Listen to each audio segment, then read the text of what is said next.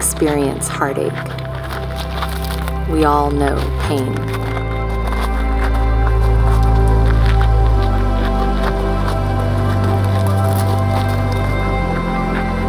But in the midst of our suffering, amid life's chaos, we seek hope in God.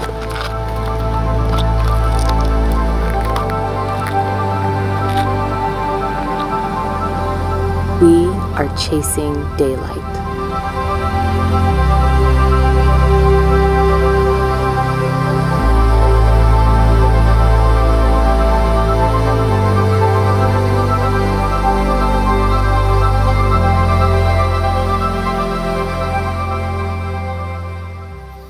Hey, a big shout out to our Santan campus, to our Scottsdale campus, and to you guys in this room that you're suffering through our suffering series.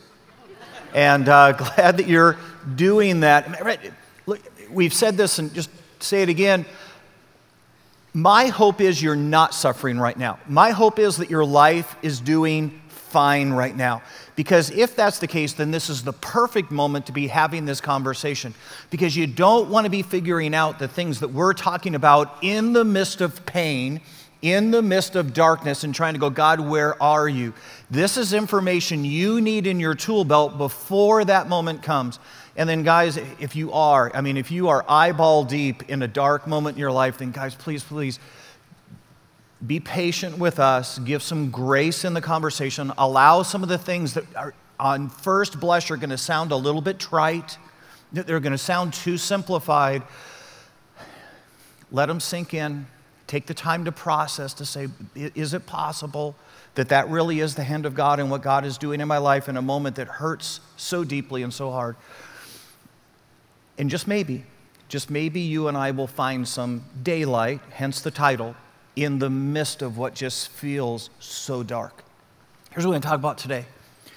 When you and I encounter suffering, when we get to that moment that is so deeply unfair, it's just so wrong in our lives, you and I are going to be pushed to have one of two reactions. See, either we're going to go, look, okay, this is so wrong and I don't understand it, and God appears to be so absent and just so unjust in this moment that you and I are going to be inclined to rear back with frustration, anger, and just stubbornness toward God and go, God, look, here's the deal. Before we go any further, before we do anything else, I need you to explain yourself. I need you to tell me why this is happening and where we're going with it, because I'm not moving anywhere from here until you tell me what you're doing. There's going to be an inclination for you and I to hunker down in moments of struggle, in moments of unfairness, and just get absolutely stubborn with God. And I'm just going to say to you, it is the worst possible reaction. It's the worst thing you can do that moment. If you hunker down, if you say, this is where I'm staying until God, chances are you'll stay in the darkness. Chances are you'll stay in the moment of ache. And what you need to be looking for as you change is looking for movement. And the only way to produce movement is to have completely the opposite reaction to moments of struggle and suffering, and say, God, look, I don't get it. I don't. I would have never chosen this moment for myself. It looks so vastly unfair. I hate it. I hate that this is happening in my life. But God, look, here's the deal. I'm going to keep my heart soft.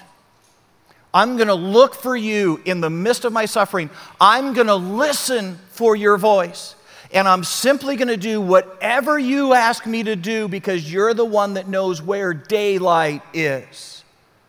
And so I'm choosing to keep my heart soft. I'm choosing in the midst of my pain to be humble and willing to hear from you. Guide me to some daylight.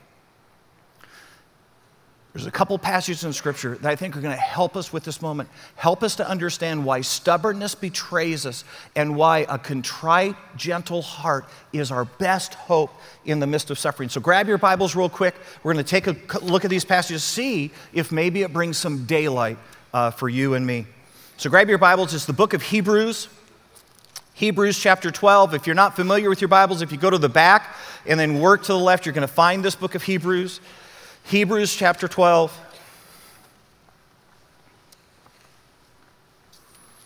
Somebody in the room needs to like ruffle the pages so that it sounds like people are opening their Bible right now, and I'll feel better. I know some of you are doing the iPhone. How many of you got iPhone Bibles? Okay, those aren't real Bibles, but that's okay. No. I'm teasing. It's just harder on a pastor. They don't rustle. All right, Hebrews chapter 12. Watch this moment, because this moment, you ready?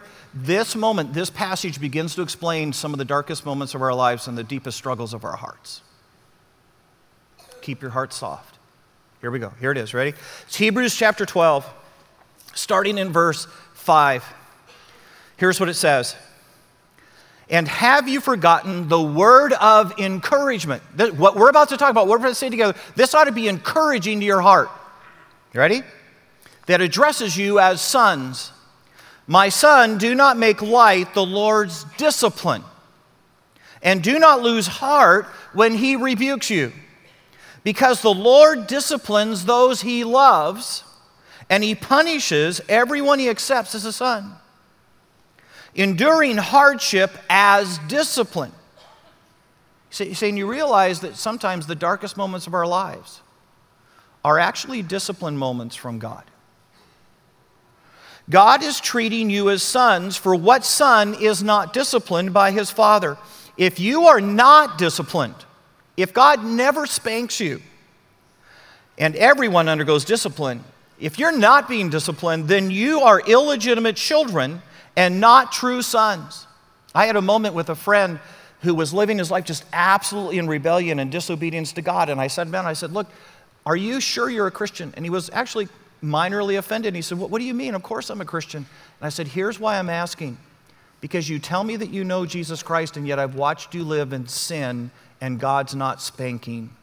And the Bible says that if you and I are his children, he spanks. So out of love, I had to ask. Moreover, we've all had human fathers who disciplined us, and we respected them for it. How much more should we submit? How much more should we keep our hearts soft? How much more should we stop in that moment and say, whoa, what is this? And what are you doing? And what are you trying to teach me? How much more should we submit to the Father of our spirits and live? Our fathers disciplined us for a little while as they thought best, but God disciplines us for our good, that we may share in his holiness. No discipline seems pleasant at the time. Have you ever had a kid go, thank you? That was the best spanking I ever had. Wow, you're a great parent. No discipline seems pleasant at the time, but painful. And then later on, somewhere down the road, it produces a harvest of righteousness and peace for those who've been trained by it. It actually blesses their lives that they got the spanking. Therefore, strengthen your feeble arms and your weak knees. Here's the question. Is it possible that in what feels so painful, and guys, I get it. This is such a hard question to ask. This is why you've got to know it ahead of time. Is it possible that in the midst of my pain, in the midst of my sadness, in the midst of my ache, that what I need to do is keep my heart soft and say, hey, God, whoa. Is it possible this is you? And that this is actually a moment in which you're trying to get my attention, you're spanking me over something in my life that I've been unyielding with, I've refused to give to you up until this point. Because God, look, if that's what it is, I need to know. I need you to point it out to me so I can deal with it. Because guys, you ready for this? The worst thing you could do in this moment, if this moment that feels so painful and guys, I get it. Didn't the passage say there's no discipline that feels good at the time? The worst thing you and I could do in a moment like that is dig our heels in and get stubborn, because the spanking then only has to get bigger. I've got a friend, and he told me a story about his two daughters.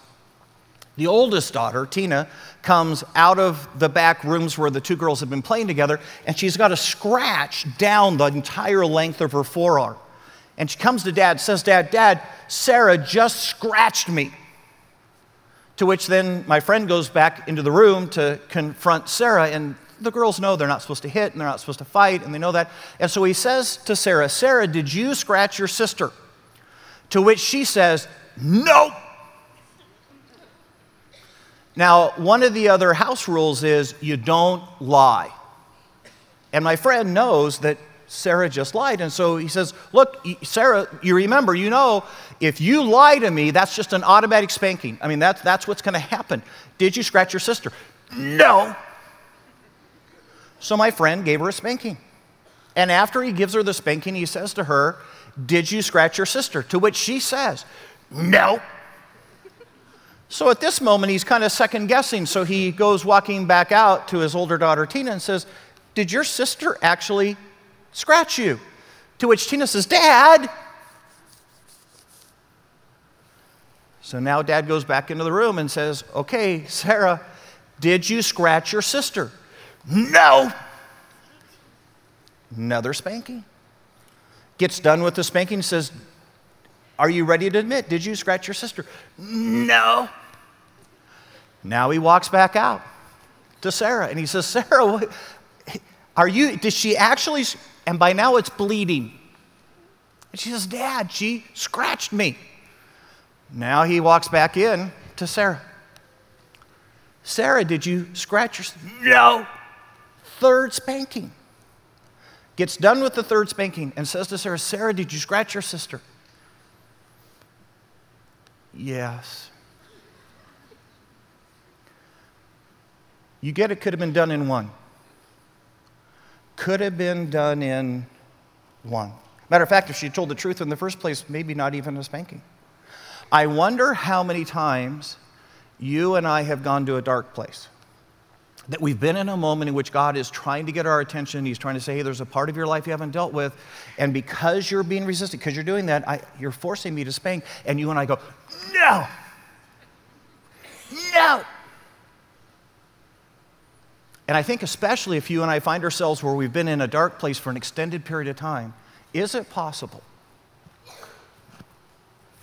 that we're making it harder on ourselves? That we're literally resisting what God is trying to do, the discipline of God in our lives. And you and I are the ones extending it by our stubbornness. Guys, get this. Matter of fact, the scripture even said, think about this, that you and I should regard the fact that God would even actually discipline us as a compliment. Because, here's the deal, the very fact that God would bring discipline in your life means that you are a son or a daughter of God. You're one of his children. How many of you in the room, how many of you spank the neighbor kids? Anybody in here spank the neighbor kids? You are totally cool, dude. You are like my hero. And guys, you get it, God once in a while spanks the neighbor kids, but that's not routine, right?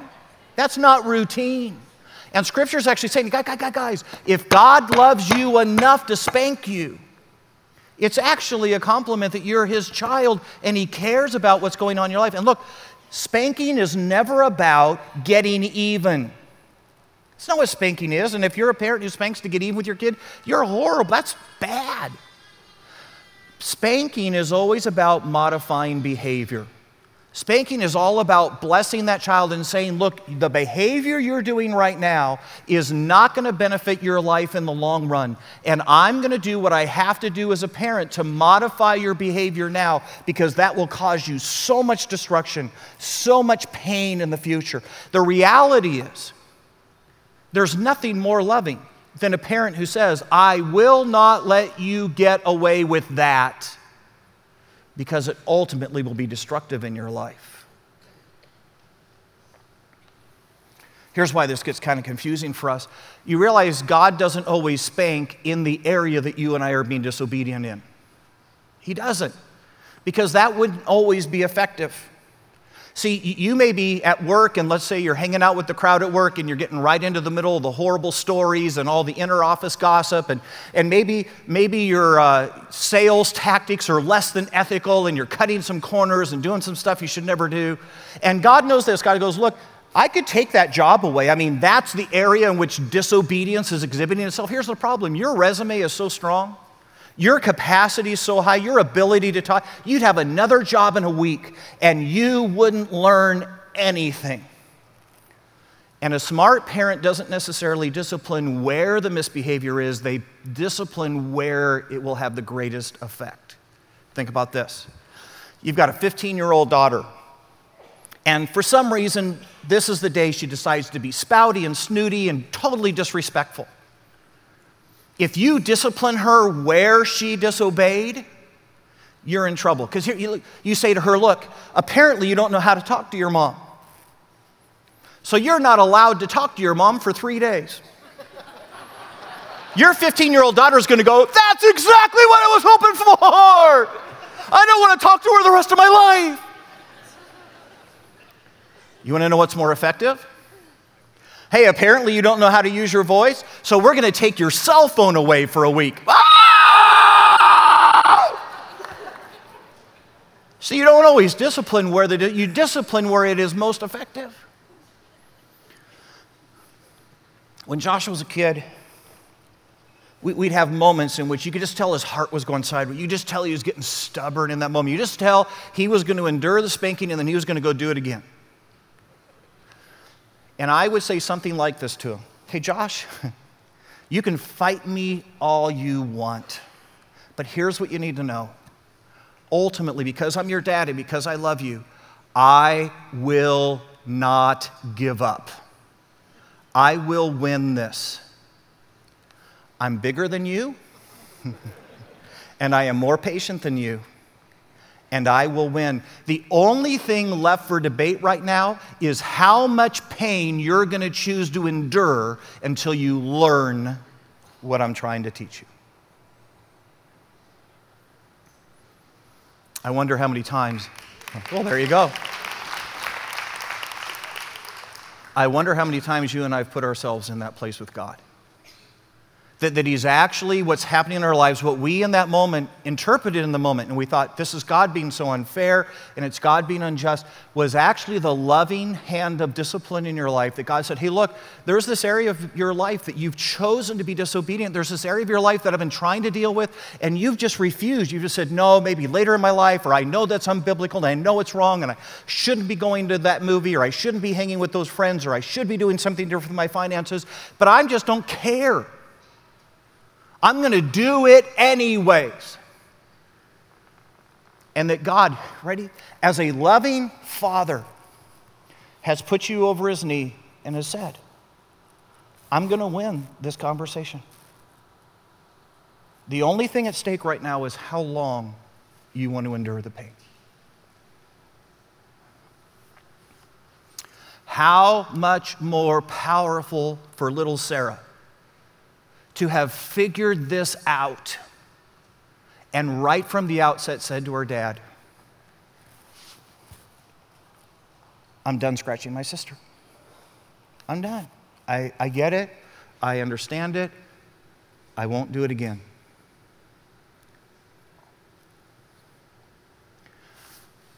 One of the hardest things for you and I to do, guys, look, hear my heart in this. One of the hardest things for you and I to do when it's dark and when it hurts, remember, no discipline feels good at the time, is to stop in that moment and say, God, whoa. I just need to know, because this seems so unfair and it seems so harsh. Are you trying to deal with a part of my life that I've reserved for myself, that I've refused to obey? Is that what this is? Which means you and I have to stop in that moment and examine and say, God, is there anything in me that doesn't please you? And if God says, well, yeah, remember this conversation, remember this moment of conviction, and remember how you walked away stubbornly saying you were going to do it anyways. That the most powerful thing for you and I to do is go, okay, God, I'm done. I surrender. Because, you guys ready? Then there's no more reason for discipline. It can end. It's why stubbornness, it's why shaking my fist at God in the midst of suffering is the most horrible response you can possibly have, because maybe it's discipline. There's a second shoe down. There's a second part of this. Grab your Bibles and go with me to Romans chapter 8. So it's going to be to the left in your Bible. If you closed your Bible, It's going to be to the left. If you turned off your iPhone, turn it back on. Romans chapter 8. This is that passage, guys, look, this is that passage that nobody in suffering ever wants to hear because it just sounds so stupid. It's that one that says, hey, God works all things for the good to those who love God. Here's why that passage feels so bad. It's because anyone who ever says it to us only quotes verse 28. And the reality is the power of the passage, the understanding of the passage is verse 29. And so you and I are going to unpack this for a minute and just try to figure out if maybe we can see daylight in this passage. Here it is. It's Romans chapter 8, starting in verse 28. Here's what it says. It says, we know that in all things God works for the good to those who love him, who have been called according to his purpose. And that's where we stop. But that is not the message.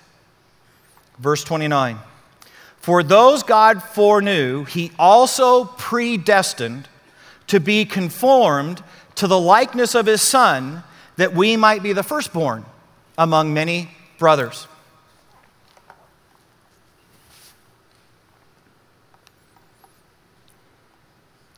Is it possible? Is it possible that God is doing something good in the midst of our pain that's bigger than you and I understand in the moment? Is that possible? Is it possible, ready for this? Is it possible that God might be teaching you and me lessons in the midst of our pain that you and I could not and would not learn without the pain? Is it possible? Let me ask you a question. Who gets to define good in this passage? Because isn't that, let's be honest, isn't that the place where we stumble the most with God? We go, hey, whoa. What I'm feeling now, what I'm experiencing right now, there's no way this is good. There's no way this is good. So let me ask you a question. Who gets to define good? Do you get to define good? Do I get to define good?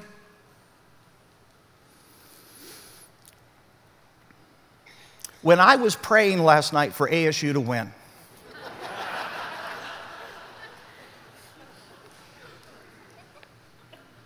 is what happened good? Because every time I'm going to tell you, there's a whole bunch of Oregon State people going, God is so good right now. You're the one! Your stinking prayer turned the whole... No. You get what I'm saying? Who gets to define good? Because people, depending on where they're standing and where they're looking at the moment from, are going to define good differently. Think about this. You got a husband and a wife who spend all of their time fighting like cats and dogs, and finally they decide the best thing for their family is a divorce. And when those papers get signed, they go, this is good. This is good. It's better than us arguing all the time. But ask the kids. Ask the kids who've watched their parents' marriage blow to shreds. Ask the kids who, as they grow up as adults, don't have the tools in the tool belt to be able to navigate hard times in marriage because they never watched their parents navigate hard times in marriage. Ask them how good the divorce was. So let me ask you a question. Who gets to decide what's good? And the only possible answer is that God gets to decide. That at the end of the day, it doesn't matter what my interpretation of good is. It doesn't matter what your interpretation of good is. What matters is what God says, this was good. And verse 29, God reveals good. You ready? Let's go back. God doesn't say, hey, it's all going to be a happy ending. God doesn't say, hey, everything's going to turn out well. You're going to end up with more money than you had before you started. You're going to be more famous than you. That's not what God defines as good. Verse 29. For we know, for those God foreknew, he predestined, ready? To be conformed to the likeness of his Son. Here's what God says is good. Anything, no matter how painful it is, no matter how hard it is, anything that makes you look more like Jesus is good. Is good.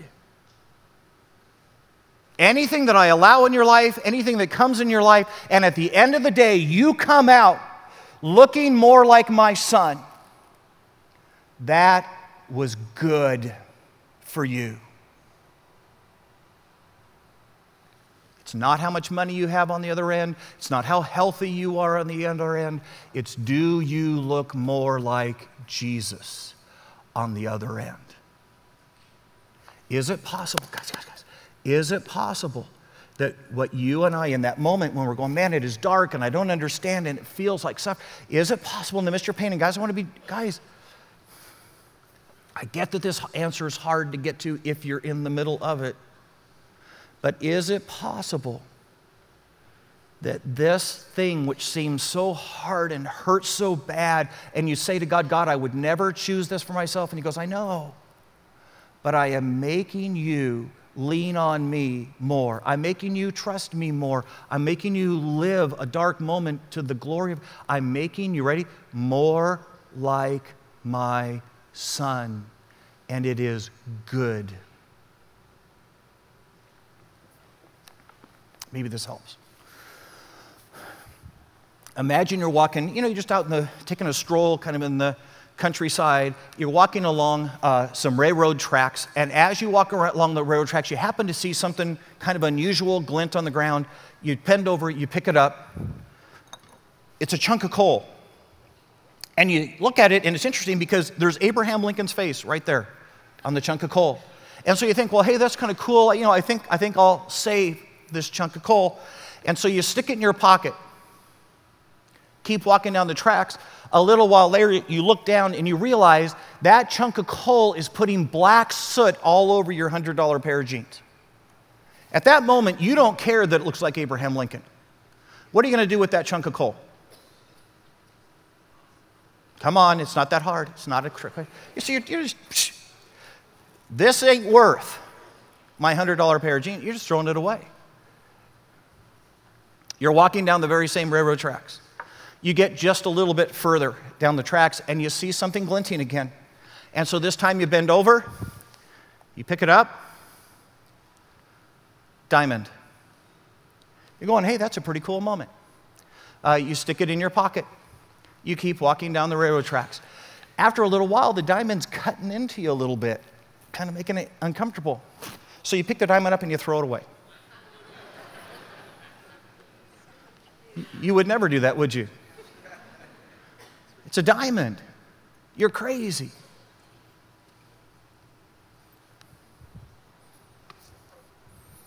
When you came to Jesus, lump of coal.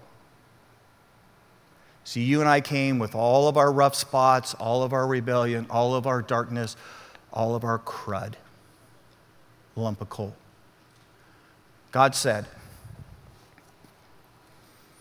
I'm going to make you look like my son. Who knows where diamonds come from? Coal. Think about this. Less than a penny, hundreds of thousands of dollars. Less than a penny, hundreds of thousands of dollars. Anything that makes this look more like this is good. How do you make a lump of coal into a diamond? Anybody know? Pressure. Sound familiar? Pressure. Heat. Stinking heat. Why is God doing this to me? Heat. Crud. Time. You mean this still has to go on? How much longer do I have to do this? Time. But you take a chunk of coal and you mix in heat, pressure, and time, and it turns into something amazing. That's good. You realize that's what God is saying. There are moments I bring in your life that are so deeply uncomfortable. There are moments in which you just go, crud, God, why me? And this isn't fair. God goes, we're not talking fair. I'm doing something good in your life. I'm taking a chunk of coal and I'm turning it into the image of Jesus Christ. And you're fighting me on this. It's why stubbornness is such a horrible response. You find a diamond, it's not ready yet, right? You find a diamond, you got to cut some facets in it. You got to make it reflect as much as possible so that everybody who sees it sees its brilliance. And you realize, guys, that God has to cut facets in our lives so that every time someone looks, every time someone sees us live a horrible moment, every time someone sees us when our car breaks down, every time someone sees us and our health goes south, that when they look at that moment, they see Jesus in us. God's got to cut some facets. And when God goes to cut facets, He brings tools. He's got to bring tools to kind of chip off the rough spots in your life. Hey guys, whoa. What if your boss, you know which one I'm talking about, the jerk, the guy who's just wrong and stupid and arrogant and all, what if your boss is actually a tool, not fair, not nice, he's a tool in the hand of God, teaching you ready for this? To obey and honor somebody in authority in your life, even when they're being a turkey. And why would God teach you that lesson? Because I guarantee you there's going to be some moment in your life when you're going to think what the Bible says is stupid. And you're going to think what God's asking you to do is God's just a turkey. And if God can teach you through your crummy little boss to do what you need to do and listen to a human boss that you can see, how much more prepared are you going to be when God takes you through the hardest times of your life? How much more are you going to be like Jesus? But guys, think about this. The worst thing you can do in that moment of pain, the worst thing, guys, I get this is so hard. I get that when it's horribly unfair, the last thing you want to hear is, hey, listen to your boss. But here's the deal. Did you catch the part of the verse that says this? God has predestined us. What does predestined mean? It's pretty simple. It means there is a destination that God has already decided that you're going to get to. Whether you like it or not, God's going to get you to that destination. That destination is looking like Jesus. Whether you want to cooperate, whether you want to collaborate or not, God says, look, I'm going to get you to look like Jesus. That's what we're going to do. And if you in that process, as I give you that boss or the unfair teacher at school or the circumstances where your car breaks down and you decide to be angry instead of being willing to lean in and trust me for the new car, if you don't like the tools I have, God says, look, I've got an option.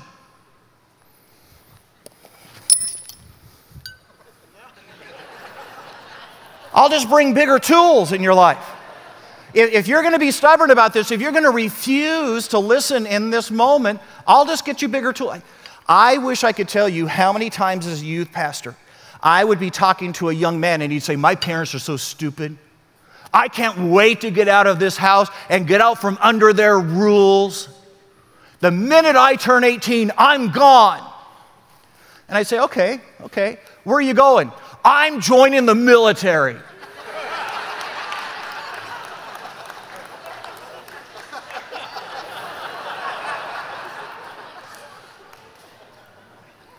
And guys, I'm just telling you, if you and I, if this is a moment in which God is teaching you and me a lesson to be like Jesus that you and I won't learn any other way, and if you and I in this moment decide, oh, this is so unfair and it's wrong, and I'm just going to sit here and wait for God to give me, if you and I get stubborn,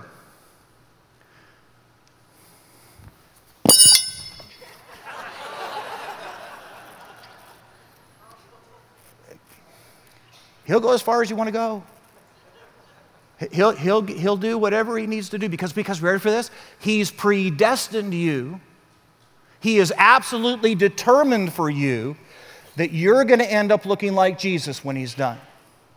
So it's just a matter of how long you want to fight it. Which means, guys, you ready for this? That in that moment, when it just feels so wrong and so painful, what you don't want to do is go, God, no, I'm not going to learn it. I don't care what you're doing. I refuse to. No. The most powerful thing you can do in that moment is stop and say, God, are you trying to teach me something? Are you trying to teach me to be patient? Are you trying to teach me to be humble? Because I need to learn this lesson. And the sooner I learn it, the sooner we can be done. I'm 19 years old. I take my first youth pastor because here's the deal. At 19 years old, I was ready to be a youth pastor. You only had to ask me, I would have told you. And here's how I got to that conclusion. You know, when I was at my home church before I headed off to Bible college, I was president of the youth group. I had taught for 2 years the junior boys class. Now, I had no idea at 19 that the reason they let me teach the junior boys class is because nobody else wanted the junior boys class. I had gone to old folks' homes and preached on every Sunday, and I'm telling you, those old folks, they loved my sermons. They're going, amen! Didn't matter they were suffering from dementia. They were into it.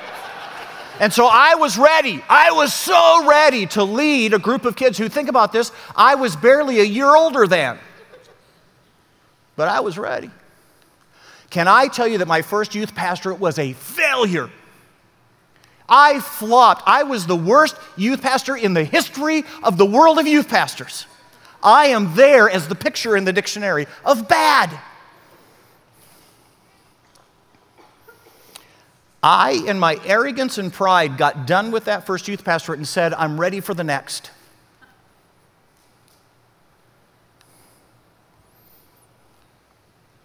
The only job I could find was an intern's job. Now, guys, for those of you that aren't in ministry world, if you've been a youth pastor and getting an intern's job is like being a manager, and now they send you back to work the floor.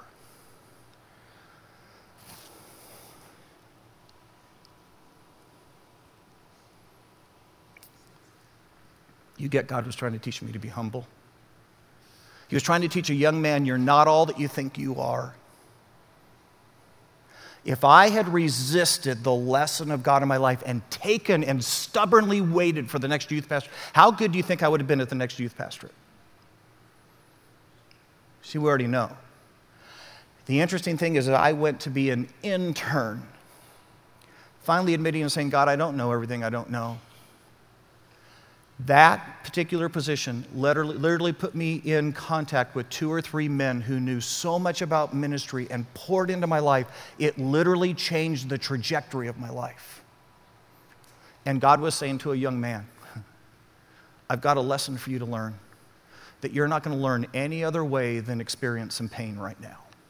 And we're going to humble you. Is it possible? Is it possible the moment that you're in, the moment that seems to be unrelenting and staying, is the very loving hand of God teaching you something that you will not learn, you would have never learned in your life outside of the pain?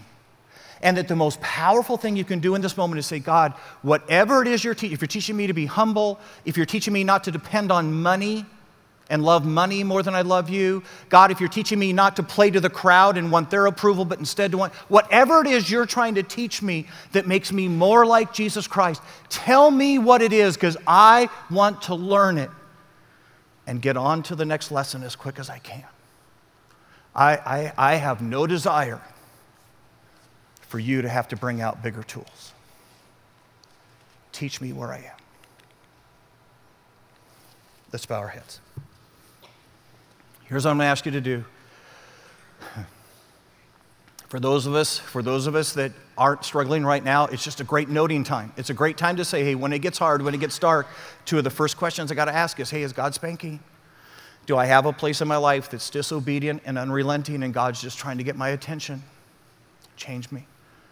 Or is God trying to teach me something that I would have never learned on my own? It's going to take some pain to get there, and I need to learn this lesson as quick as possible. But for those of us in the room who today are hurting, I'm not telling you this is your answer. I'm not saying this is what it is. But would you be soft of heart? Would you be willing to have the simple conversation with God and say, God, in the midst of my pain and in the midst of what just seems so wrong in my life and so unfair, I'm going to keep my heart soft. I'm going to be available for what you might be doing. And so here's the deal. Look, God, if this is a spanking, if this is discipline, if you're trying to get me to deal with something in my life that up until now I've been absolutely stubborn about and unwilling to confess and deal with, God, if you'll just bring it to my heart, if you'll put it in front of me, I promise you we'll deal with it today. I'm so done being in the darkness. I'm so done with the pain right now. I'll deal with it today. If you've come to a moment, you go, no, my hands are clean. I can't think of a single place in my life that has disobedience or disregard for God. I think I stand with clean hands before God. Then you ask the next question. God, are you trying to teach me something? Is there a lesson in here? Are you trying to teach me faith that's beyond any faith I've ever had before? Are you trying to teach me to rely on you?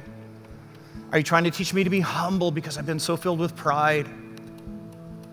Are you trying to teach me to be compassionate because I've been so selfish? God, are you teaching me something that's going to make me look more like your son? And if that's the case, would you mention the lesson? Would you tell me what it is I'm supposed to be developing in my life? Because I want to learn it as quick as I can. I want this lesson over with. So let me know what it is, because I will absolutely cooperate with you. What if that simple prayer would bring light to the present darkness? It'd be a good day. Dear Lord Jesus, we just simply come. God, we've tried to interpret what was good. We tried to say, hey, that's not how I would have done it. That's not what, if I were God, I would be like. And yet, some of the things that have felt most painful have actually been your loving hand. They've been the hand of a father spanking a child, saying, look, I've got to modify your behavior. If you do this the rest of your life, you're going to do nothing but cause pain and heartache and disappointment. And I love you too much. God, give us the courage to look and say, is there any part of my life that I have just refused to surrender to God, that the discipline could be over? And then God, if it's a lesson, if this is heat and pressure and time molding us from that chunk of coal to the diamond, making us look more like Jesus, then God, bring it on. Bring it on. Because looking more like Jesus would be good. Help us to learn the lesson. Help us to live in a soft-hearted surrender, that the teaching would go quick. And this we pray in Jesus' name. Amen.